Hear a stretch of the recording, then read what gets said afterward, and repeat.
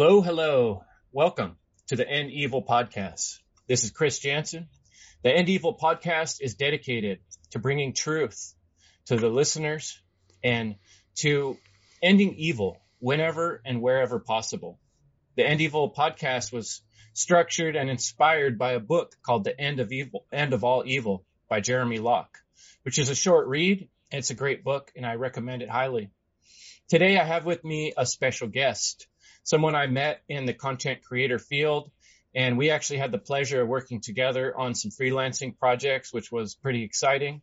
And I love Alexander Raskovik's work, and you can check out Realization. His YouTube channel has quite a few viewers. I'm going to pop Alexander in here and welcome him to the End Evil Podcast. Thanks so much for joining me today, Alexander. Appreciate you coming. Thank you so much, Chris. It's an honor.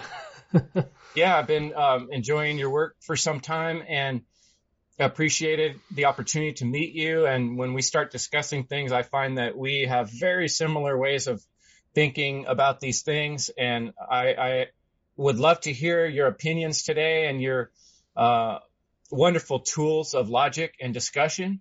And yeah, thanks. And also, for listeners, Alexander comes from the Netherlands, so we're working with two different time zones. So thanks again, Alexander, for making the time work. Oh, Chris, you're probably early up than me, so I have to give that to you, brother.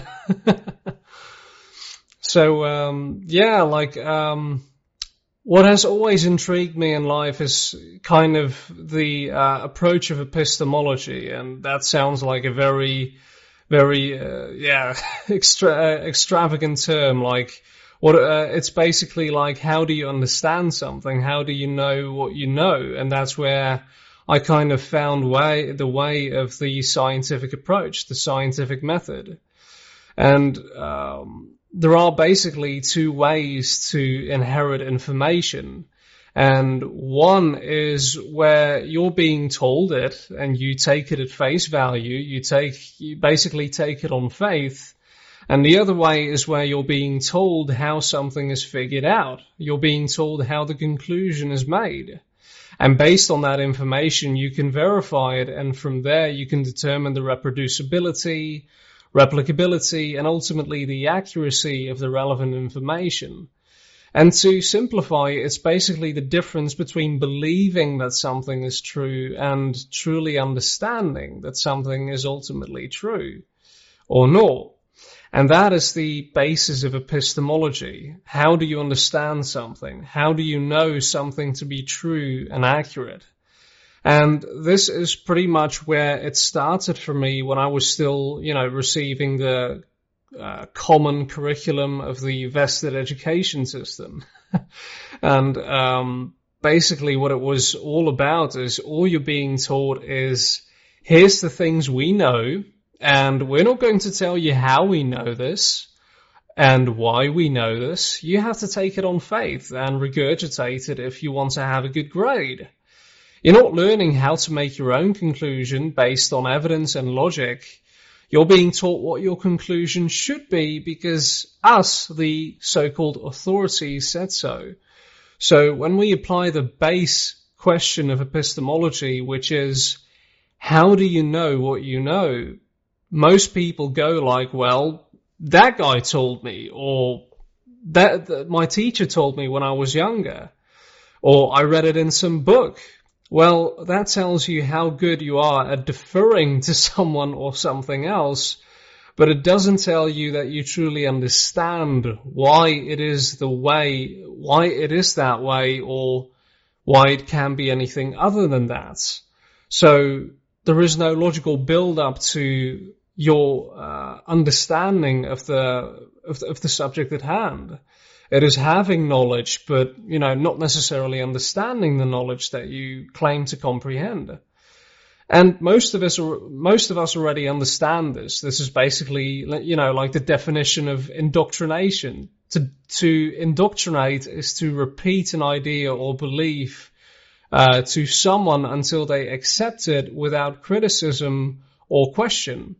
And the reason why that's important, Chris, is because when people start to become critical of one source of information, they will usually apply the same mechanism of deference to another source of information. And this surely is going to trigger a bunch of people. And what I'm talking about is how people still don't understand what they think they know. And that's why most people who, quote unquote, wake up start to hesitate and say things like, well, I don't know what to believe anymore. They say, you know, that faction says this and the other faction says the other thing. And, you know, that's when people usually gravitate towards epistemic nihilism, which is, well, everybody has their own truth and truth itself can never be known. This is something you frequently hear in the so-called truth and freedom community lately. And that's what I've kind of, you know, digged a little deeper into to understand, well, what might be the basis for that. And right, because you've never been taught to distinguish reality from falsehood, you know, starting from what you know and juxtaposing that to the unrealities. And, you know, all you've basically been taught is to base what you know on what somebody else tells you.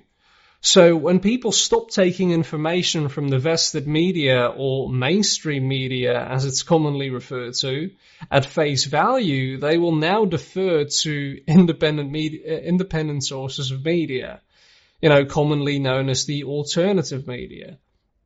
So when they now firmly believe, for instance, that government is inherently illegitimate, for instance. Well, how do you know that government is inherently illegitimate? Well, because they heard someone say, they hear someone say it in a very frantic manner. But then someone comes along and says, well, what about the roads or something? You know, kind of ridiculous arguments people give. And then people go like, oh, well, kind of, that's why we need government then. And I see a little cat in your background there, Alexander. Yeah, your little conscience on your shoulder there, checking in with us. No, yeah, exactly. I love the way that you reason and put together your thoughts, and I've really appreciated that in your videos. And I like the way you're approaching this topic. And I think one thing that you know I mentioned in our discussion before we began this is I remember being young and asking questions. And I think at a certain point, many people are trained in our society through various methods of indoctrination of our culture, whether religion or school or all the other things, to stop asking why. But what we're trying to do is go back to that young child self and ask those questions, why, and keep asking why. So I think one thing we can do in this discussion is I'd be willing to play a little bit of devil's advocate with you and kind of play that role as someone who doesn't necessarily know all those answers, because you've come up with some really good ways of asking these questions and building a foundation for people on what are we actually talking about? What is evil? You know, because that's kind of one of the thrusts of my show has always been attacking that base question. What is good? What is evil? And that's like what you're talking about, epistemology. How are we even thinking about these things? Because so many of these things are normally thought about only in the context of religion or only in the context of political government way of thinking, authoritarian thinking. So start us from the beginning, Alexander. How should we even understand anything at all? And how do we build a foundation to have this discussion so we're talking about the same thing with our listeners? So yeah, like when I was talking about like the foundation for why political authority or governments in general are inherently illegitimate. You know, it's not necessarily, you know, trying to convince people of something that, you know, trying to convince people of the fact that government is inherently illegitimate. It is the way that I approach these things is by actually, you know, trying to show people that there is an actual void. There is a lack of a foundation for why people believe in the so-called authority that is vested in man.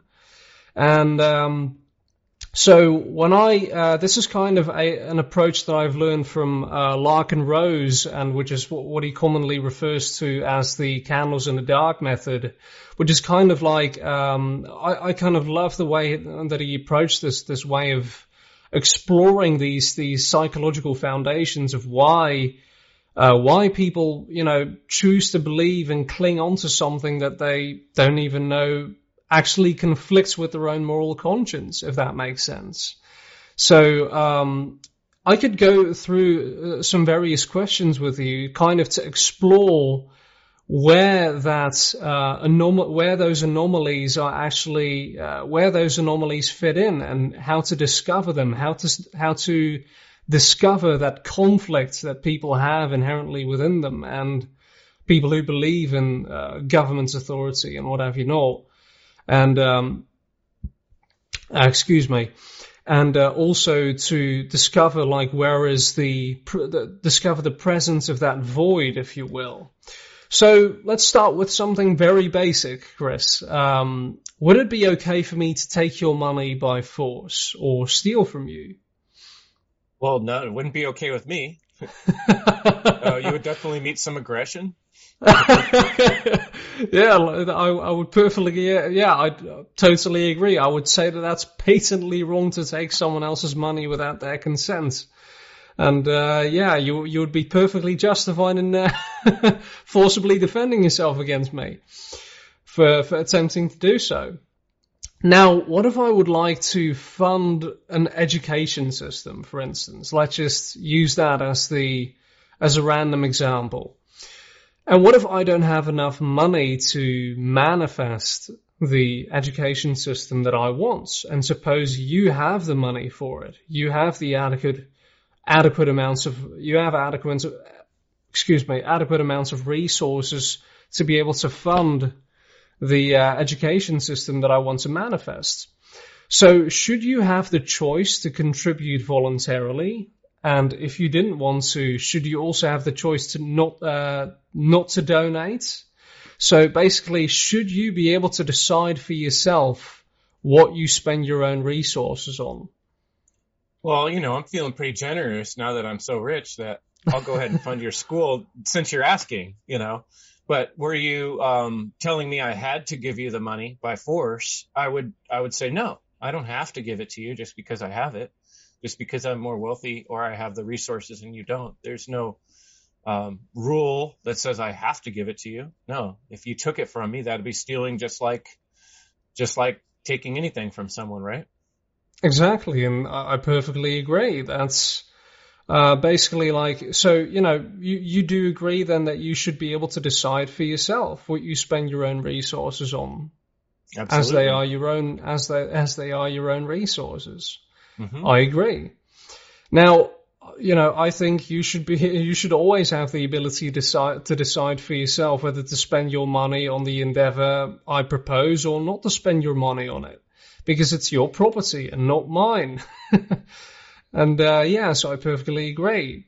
So once again, I don't think, what if you were the one that was organizing a fundraiser to help the poor, for instance, and asked me if I would like to donate? Should I be allowed to voluntarily decide for myself whether I should donate, or should I be forced to donate under the threat of violence? Well, to me, a donation implies that it is, coming voluntarily. If someone said you had to donate, it really wouldn't be much of a donation. It would be more like, what do you call it? Forced extortion. Extortion, right? It would be, another form of stealing, a fancy form of stealing. Right. So, so should I be allowed to voluntarily decide for myself then, or should I be forced to give my money to the endeavor that you so choose to fund? Well, I could see if you were really wealthy and you were being a stubborn miser and I was your friend or your relative, I might urge you in what I think is the right direction, is you should do something good with your money. But it is still your property. And just because I disagreed with you wouldn't give me the right to make you do it or force you to give that money away, that would be wrong of me to think that I could do such a thing. I agree. That's very nice of you, by the way. I'm generous. Like I said, I'm a millionaire now in our imaginary world. Yeah, great. Would you agree that it's still theft, even if it's for a good cause? Yeah, yes. Go ahead. Right. Like if you're taking it by force, it's still evil. Like if you ripped off a rich person and gave it to a church, would that make it okay? I guess is what you're asking. I mean, I think some people might argue that, from that Robin Hood point of view, that is okay at a certain point. But I would still argue that, from my point of view, principles are inherently right. And it's one thing if somebody had stolen the money from you in the first place and you were stealing it back, then that was kind of the Robin Hood scenario, right? Where you were able to justify it a little bit because it was the prince or the king was going around stealing the money from all the townspeople, and then Robin Hood is stopping them on the road and stealing the money back. And that's kind of where I think some of us get a little mixed up on that one. Where, okay, if you were taking your own money back, that wouldn't be stealing. That would be reclaiming your property, right? But if you were just stealing from someone because you knew they were a bad person or you didn't like them, it's still stealing, right? I mean, that could get a little tricky there, though, right? Yeah, well, kind of just to, stay in line with just the simplicity of these questions. Like if it's wrong, how would you basically just answer such a question? Like, is it still theft even if it's for a good cause? I would say it's still theft. Unless, like I'm saying, it was my own money and I was taking it back. I perfectly agree. Yeah, that's. Well, I'm playing the devil's advocate, so I'm trying to make it a little tricky. Yeah, no, I agree. But because kind of everybody has their own priorities, and what's important to some individuals may be less important to other individuals. Some people may not be convinced that a proposed program would be capable of achieving the stated goal. Some people prefer a different way of doing things. So, there has to be some sort of consistency there. There has to be some sort of standard where wrong behavior is always wrong to commit, even if you think it's okay and that the ends justify the means. And that's what I was getting to with that question. Because, it just works out better for you in that scenario. And, let's say that now, what if it's, let's say that, to get back to my education system that I wanted to fund, what if I decided to force you to fund my education system because I think it's extremely necessary? And because I want my children to have the best education possible. And what if I wasn't the only one that wanted to fund that wanted to steal from you, Chris, in order to fund our education system? What if it was myself and 10 others who wanted to force you to fund our education system under the threat of violence? Would it be okay for us to take your money by force now?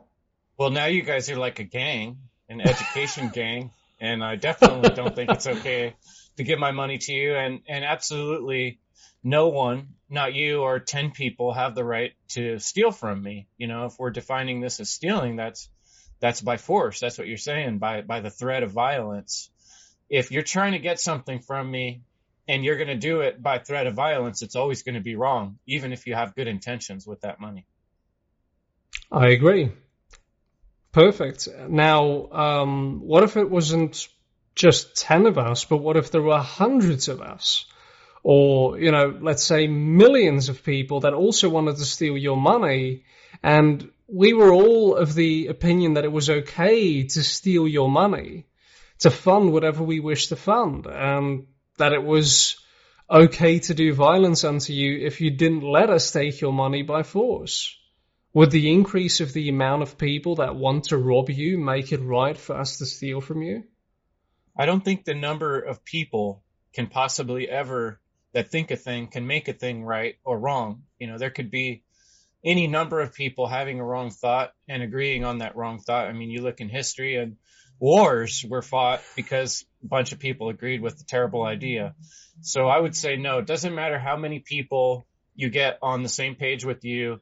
If you're trying to take my money by force without my permission, it's still wrong, and you're making a bad choice to try and do that, even if you have the backing of however many people. And that's where it gets tricky, I think, for a lot of people. I agree. I would also say that it's still wrong. Numbers don't alter morality, and wrong behavior remains wrong behavior regardless of how many people want it to be right. So right stays right regardless of numbers. I wholeheartedly agree with you there. Now, is there any means by which any number of individuals can delegate or give away the moral right to do something that none of the individuals have the moral right to do themselves? So, if I don't have the right to steal, is it possible for me to give someone else that right?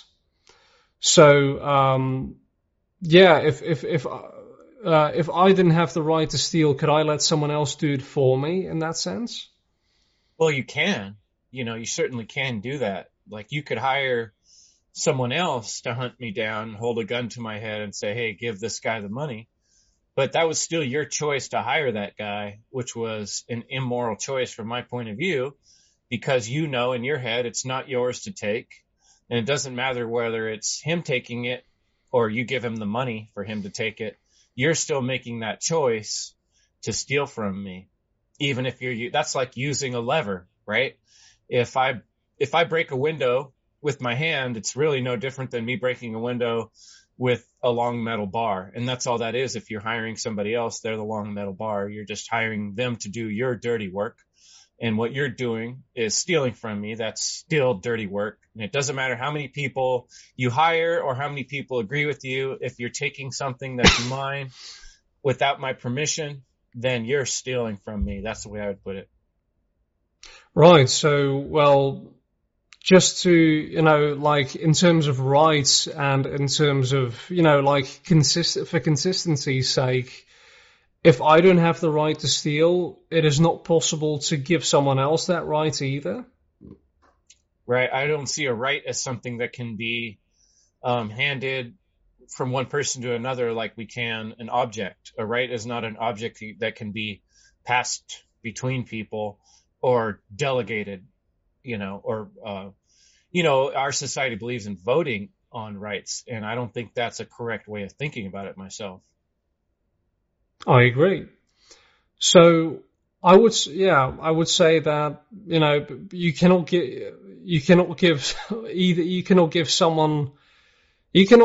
I agree. Like, I would say that that's not possible at all, because you cannot give something to someone else you don't even have yourself. When you don't have the right to steal, it is not possible for someone else. It is not possible for you to give away that right to steal when you don't even have it yourself, if that makes sense. It makes sense, but I do think that's a confusing topic for many people, because if you ask the average person, where does a right come from? I think your average American, for instance, thinks their rights come from the Constitution. And I would disagree with that. And I think that is where we really run into a lot of difficult having this conversation with other people when we ask this question, because I don't think we're in agreement with most people in terms of where a right comes from. Where does a right derive from? So I hope that doesn't screw up your line of questioning, but I feel like that's where I get into a lot of trouble having this discussion with others, and some listeners might struggle with as well. So, once again, this is just a hypothetical. We're not, going into like the intricacies of like constitutions or any of that. We're just, in terms of, like answering this a simple question, like, is it possible for you to delegate a right you don't have yourself? In that sense, like, when we're talking about rights in general, in the hypothetical, would you say that it's okay, that it's morally that it's even possible or morally right to give away a right that you don't have yourself. Yeah, I don't think you can give away a right. I don't think you can even really have a right. I think a right is something that just exists or it doesn't. Okay, I agree. Like, think of it like, akin to giving someone else the ability to fly when you don't even have that ability yourself. And if you don't have the ability to fly yourself, how can you give that ability to someone else? So now, going into the next question, like, what if all of us, the millions of people that want to steal your money, in order to fund our goals, decided to have a vote, like you just mentioned, and that we would all appoint one of us as our official representative, and that we all agreed, and we're not talking about you, Chris, because you're the one you're the one who we are all trying to extort and rob. We all agreed, the millions of us all agreed that our representative now has the right to steal from you. Would that make it okay for us to steal your money now? It wouldn't be okay with me, and that's for sure, and I think it would be a wrong thing to do. You probably could pull it off if you had that many people, but it would be stealing and it would be wrong. I agree. From my point of view and what I think, yes. Yeah, because like I said, you cannot delegate or give away a right you don't have. If it's wrong for me to steal, then it's wrong for anybody else to steal as well. And it's not possible to give someone else the supposed right to steal when I don't have it myself. But what if our representative would write down on a piece of paper that he now had the right to steal from you? And if you didn't let us take your money, then he would have the right to violently assault you, kidnap you, and put you in a cage for several years. Would the act of him writing it down on a piece of paper make it right for him to steal from you now? Absolutely not. In fact, I mean, to me, that's even less valid than the other question where we had hundreds or thousands or millions of people agreeing. Why would a piece of paper, something written on a piece of paper, be more valid than our mind or a human being's conscience? Writing something down doesn't make it right. It just makes it written down. So I would say no. I agree. That is still wrong. And if you write down on a piece of paper that it's okay for you to do so, because scribbles on parchment don't alter morality. Nor does technology. You can write it on a really fancy piece of paper with a really big pen and stamp it with a seal while you're wearing a crown. That still doesn't make it any more right. I wholeheartedly agree with you there, Chris. Now, let's say that he doesn't call it, he doesn't use these abrasive type of terms like stealing and assaulting anymore, but he decides to give those actions a different name to make it sound less obvious and less direct. Let's say that he now decides to call it taxation and arresting, and he decides to call the piece of paper on which he wrote down that he has the right to steal from you the law. Would the act of changing the names of wrong behavior turn it into right behavior? It wouldn't for me, and it wouldn't for principles, right? But if that guy convinced other people to believe him, in their minds, they might think that, but they'd be wrong. From where I'm standing, I think they'd be objectively wrong. I agree. Because, altering the way you say you're going to do something bad unto someone else doesn't change the fact that you're still doing something bad. It's actually worse because now you're manipulating other people to think something that's incorrect by changing the definition. You're lying and stealing. Exactly. So you're being deceptive. Right.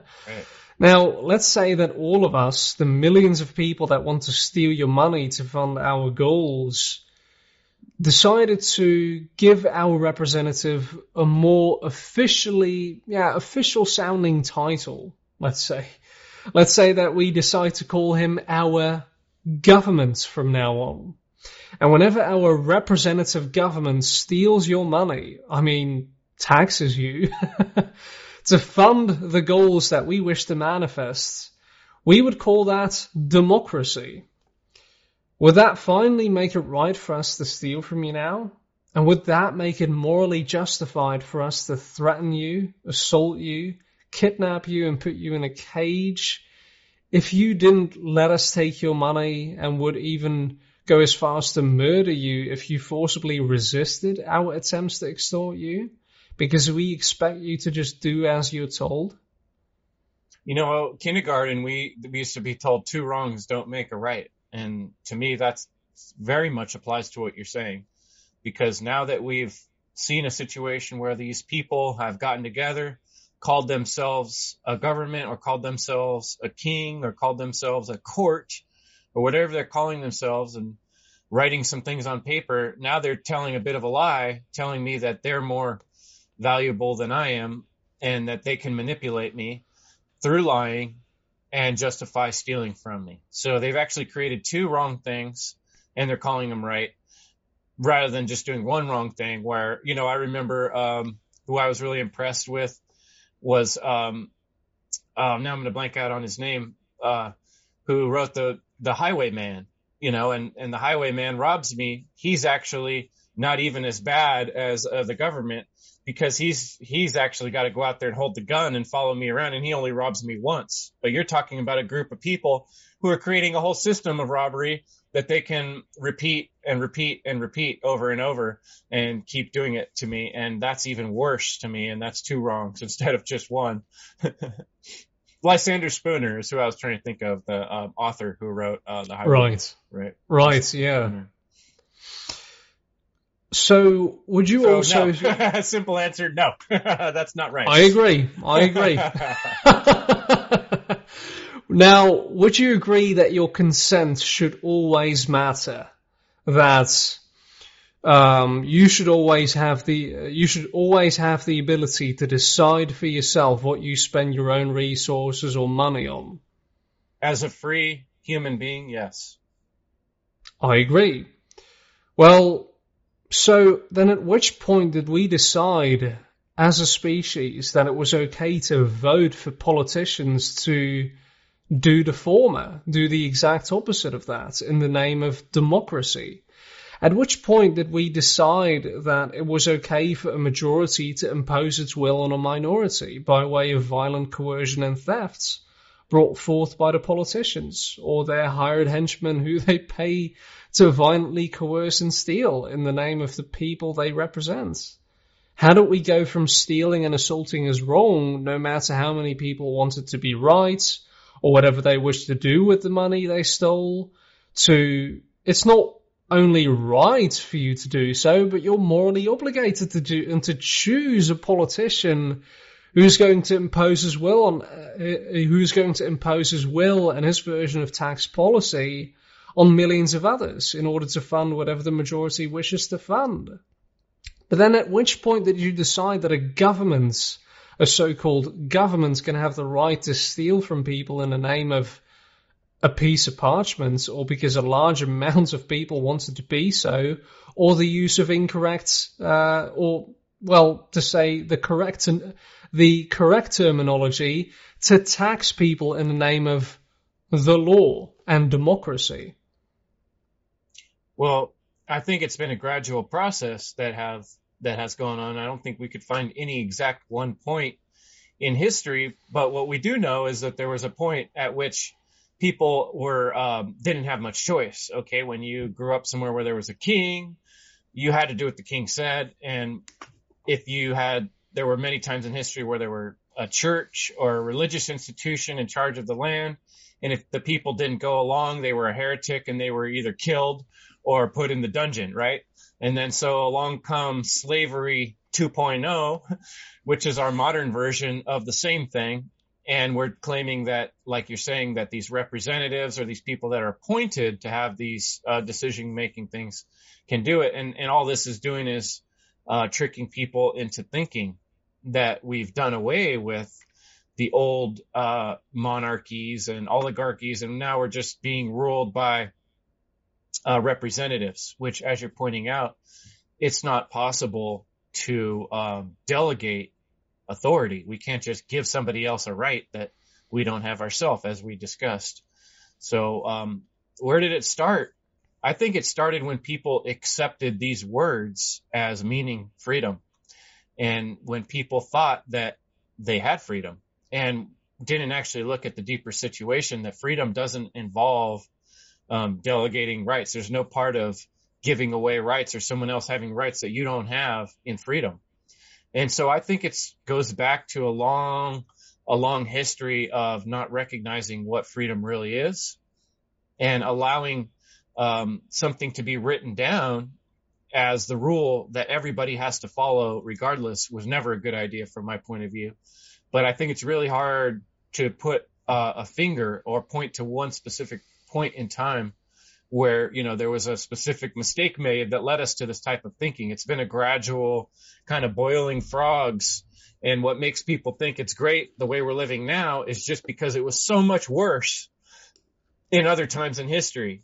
At least that's the line of thinking. I don't know that it necessarily was worse or that we're in a really better situation now, but it feels better because we can decide like, oh, I can drive my car from here to there, or I have all these choices. I can fly anywhere in the world. I can order any kind of food. We do have a lot of options that people haven't had in history, but we've also given up our rights. And as we can see in the last 3 years here since the pandemic, that there's all kinds of people have come up with all kinds of new crafty ways to wedge their way in on what should be my personal decision, such as where I travel, when I travel, and how I handle my own personal health, which I know is a subject you've delved into and done a wonderful job of helping people understand.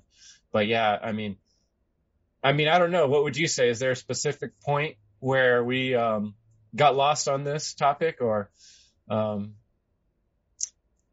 have a little trouble nailing down exactly where humans went wrong to think that it's okay for an authority to decide what's right? I would say that, answering that question specifically, like finding the answer to that question, in it's actually irrelevant. What I'm trying to get to is voluntarists, people who believe in voluntary interaction and don't, are not religious in the sense that, you can delegate such rights to so-called rulers and authorities, and that rights should always, that there is no exemption from morality, simply put. So voluntarists are always specific and literal in their terminology, while statists, people who prefer an external ruler over who should make the decisions over, who should call the shots over everyone's lives. Statists are always using these vague euphemisms to hide from the truth that they're advocating something that is inherently wrong. And a part of them rightfully knows that it's wrong. Regardless of how many people want it to be right, regardless of what you choose to, regardless of what you scribble on a piece of paper and what names you give it to make it sound like it's something righteous, and the other part of them that isn't supposed to be there. And that is the dichotomy between their own moral conscience and the indoctrination they've been taught to accept and regurgitate without question, which has no basis in logic or reason whatsoever, as we've established just yet. So now the decision is up to the person himself, whether to choose their own moral conscience, to choose consistency and principles, or the ungrounded political mythology they've been taught to believe and regurgitate. And one of them has to go eventually, because you cannot simultaneously believe in two diametrically opposite things. You cannot say, I think people should be free to make their own choices and decide for themselves what they spend their own money on, except for when politicians tell them to do otherwise, in which case I believe people should be forced to hand over their own money for something they might not want to fund, and should make choices that they might not want to make. And I think it's morally justified to have men with guns go to their house and take them away from their friends and family and put them in a cage for several years for not doing what the politicians want them to do. it is inevitable that one of them has to go, because you cannot be that morally and logically inconsistent with yourself. So, yeah. But we have that going on such a mass scale that it's an incredibly difficult topic to deal with folks, and to bridge this gap of understanding. Is what I really hear you saying is justification. That's what we see going on a mass scale, a justification for doing something that when we discuss it, like we're talking about, like when you ask those questions and go through Socratically, you can't really justify any type of stealing. It's always going to be immoral. However, I think the justification that I really get from people when we get to this point in the discussion where it gets tricky is the fear that there's crazy people out there, that the world is dangerous, and we need these government hoodlums, or we need these forces in place to keep things fair and just, right? And that's that fear, I think, is what allows people to justify what we're describing as wrong behavior. And so what's right and what's wrong, and like what we talked about in the very, very beginning of this discussion, is what needs to be questioned. And that's where we really need to ask that why question. Why is something right, or why is something wrong? Why is something good, or why is something evil? And until we build that foundation of understanding, people are going to have a really hard time not just justifying doing what needs to be done to make them feel safe and not to feel in the state of fear. Where do we go with that? We could go on and on, but I'd like to hear from you. How do we what does decide morality? What is evil? What is good? How do we understand these things? Well, just to briefly touch on what you mentioned there, like some of the a common argument that many people give when they question, like, well, many people are inherently malicious, like you said. There are scary people out there that I do not trust and do not know. So what? What is your solution to that? That we should take a small portion of those same malicious and nasty people that you do not trust and do not know, and give them lots of power and give them the right to make decisions over the lives of all the other people, and give them the right to do violence unto all the people who don't do as they say, who disobey them, as if that's like a solid solution to that problem. But hey, you tell me. Yeah, I mean, do numbers make a thing right? That's kind of like something we discussed earlier. It doesn't make something right just because 100 people or 1,000 people want that or are willing to kill someone over that. That doesn't make it right, So what is right? So yeah, well, I mean, when you talk about understanding evil and understanding what is evil, and this goes beyond we're not talking in the religious sense. We're talking about just general definition type of evil. Excuse me. I, usually like to apply the apophatic inquiry, the apophatic inquiry step, which is defining something by defining what it is not. And when you think of evil, let's describe what is the opposite of evil. So, take humanity, for instance. When you start to look at humanity and think what is it about humanity that makes humanity actually beautiful and good? It is when people exercise free will and have compassion and love for each other, and when they follow their own moral conscience. And the opposite of that is when humanity shuts down its own moral conscience and doesn't use its own judgments and free will, but instead chooses to blindly obey someone else in that sense. So that's where you actually go into a different question. Now you sort of become how could I say, an algorithmic reflection of someone else. You don't use your own judgment. You don't rely on your own discretion and your own moral conscience to make your own decisions. You defer to someone else to make those decisions for you.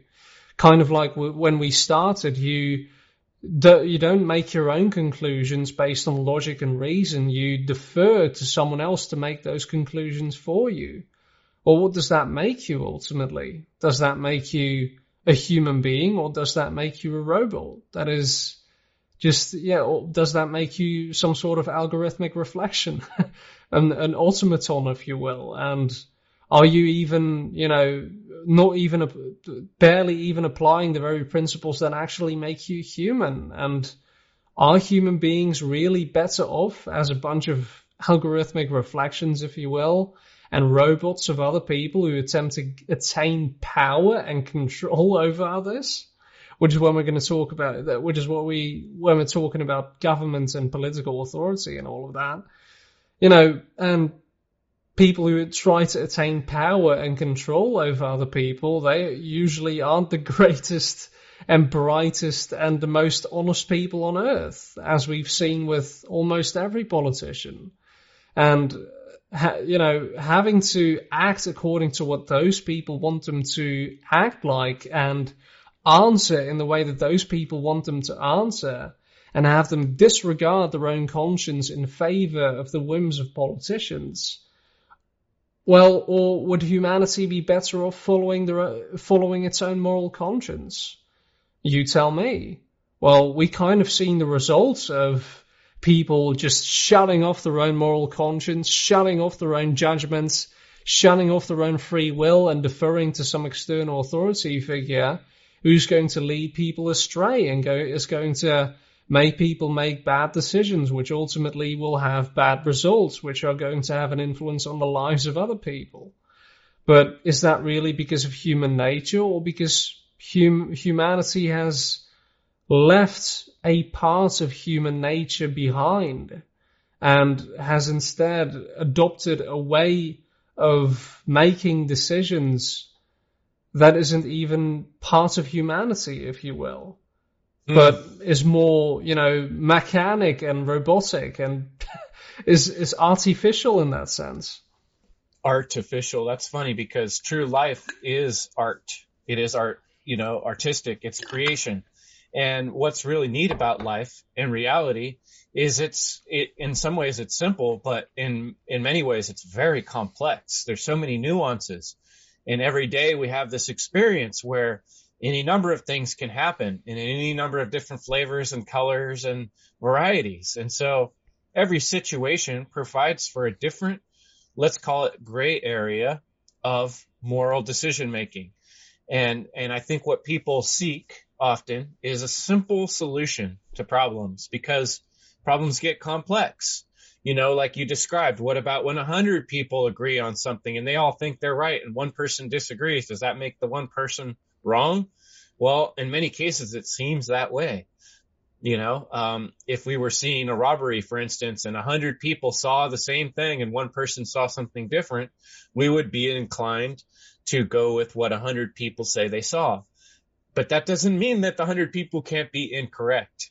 And that's where things get tricky. And that's where things can't always be defined by a formula. And I think that's what laws, man-made rules, try to do, is they try to formalize, like an algebraic equation, morality into something, like you're saying, that's very computer-like, where we can just program the answer and pop, we're going to get it out. But the truth of reality is that it's nuanced and every situation's different. And there are going to be different gray areas in how right or wrong something is, depending on the situational context of how, where, when, and who it happens to. And that's why we have this amazing technology given to us by the divine universe of the ability to discern between right and wrong. And we each have within us a moral compass. And I think people have just not been used to using that, not exercising that weight of their little, what's the Disney movie, little character on the shoulder, like I was teasing you about your cat, right? Yeah. Our consciousness, our ability to discern right and wrong needs to be developed and used, and we need to exercise that will that's part of why we're here, in my opinion. I'm curious to see how that little talk I just gave influences your kind of concluding remarks to this discussion on the source of evil. Yeah, well, that's kind of, you've kind of hit the right point there. Like, it's,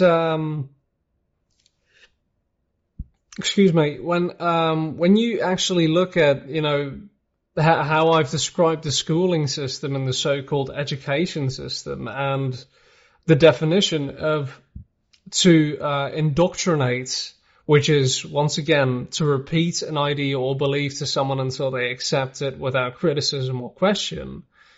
When you kind of juxtapose that to what you've just said about people, children have never learned to utilize their own moral conscience. They've never learned how to make their own, how to use their own judgments, how to solve problems on their own. They've only been taught to defer to authority. So whenever people eventually, at the start, it's going to be, well, I always have to defer to the parents. And then eventually you're going to go into school, and then it's going to be taken over by the teacher. So that now you have to defer to the teacher. And when you get out of school, then it's going to be like the police and a group of politicians. Then you're always going to defer to someone else, and you've never had the experience or the opportunity to actually learn to hone those skills, to actually develop yourself into actually becoming a true adult, if you will, and being responsible for any action you take. Now it's always like, well, I don't know how to deal with this problem. Let authority handle this problem. Or I don't know what to do about that. Like, that's authority's problem. It's always someone else's problem. It's always authority's problem. And eventually, if people are trained their entire life to, it's not because humanity doesn't have a moral compass or doesn't have a way of discerning right and wrong, right behavior from wrong behavior. It's because they've been trained in their entire life to do the exact opposite of that. And that is not to utilize their own moral compass, not to utilize their own judgment, not to utilize their own free will and try to solve things based on their own, like learning, like setting the learning environment, if you will, and trying to solve problems on your own and trying to figure things out. Humans are perfectly capable of trying to figure stuff out. And when you sort of, when you forcibly take that away from humanity by way of violence and coercion, that's going to create like an irresponsible, infantile type of race, if you will. And once again, that doesn't mean that, oh, well, that's why we need a government. No, that's exactly why you shouldn't have one. Because you're going to create that, because that's exactly what it's going to create.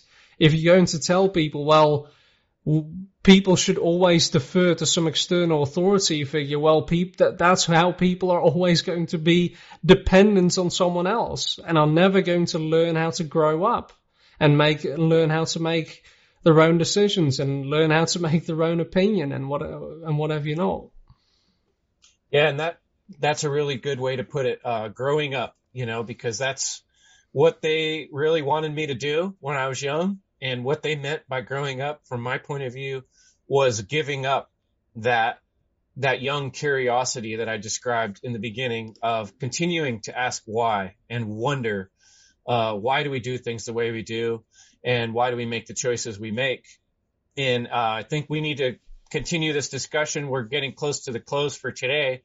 It's been an excellent conversation. We've covered epistemology, the Socratic method, building a foundation of understanding of grammar on these words of good and evil.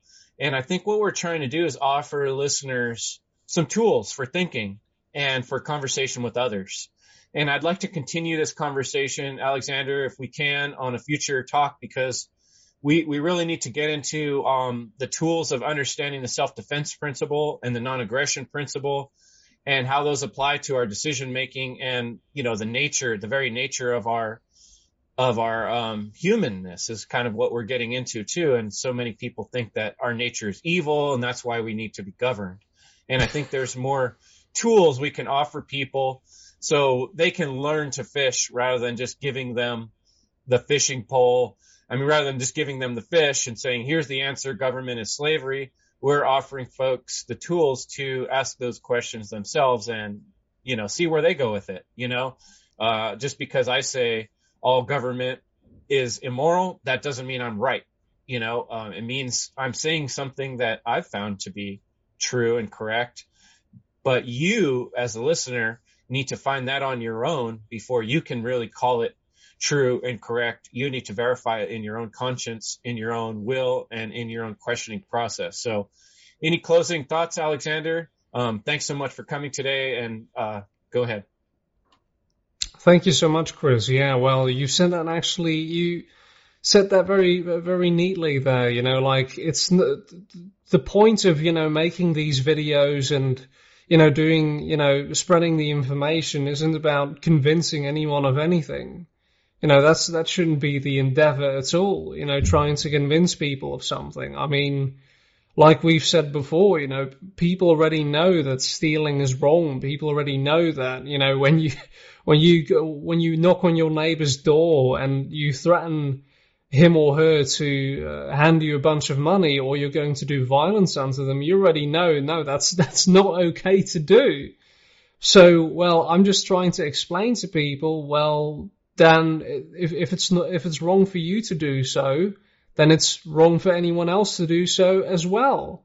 Well, yeah, okay, that makes sense. Well, it also means that if it's also wrong to vote for someone else to do it for you. And, trying to explain to people like there is no exemption from morality in that sense. Regardless of what names you give it, regardless of what you scribble on a piece of paper, and regardless of whether a majority wants it to be so. So it's kind of like trying to show people the void, like where is the logical foundation for what you believe?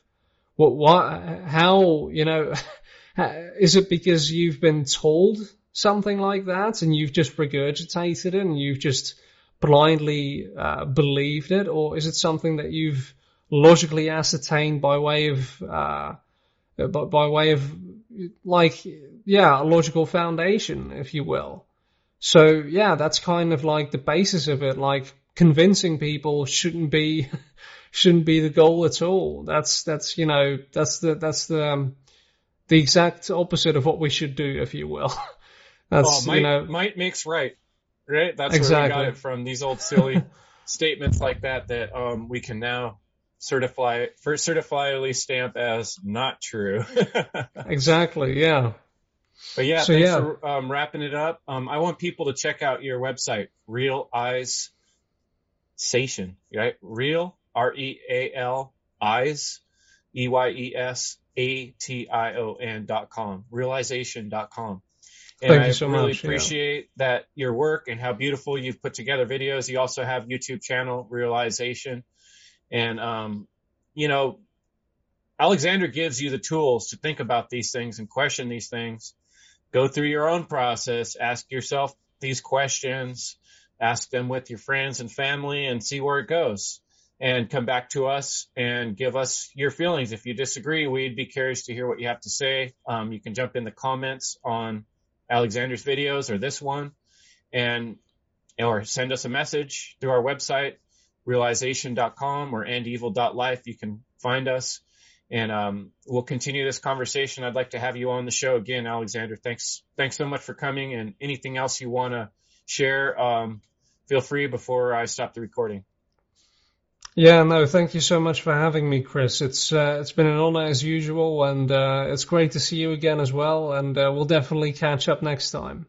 Fantastic. Wonderful. Thanks much.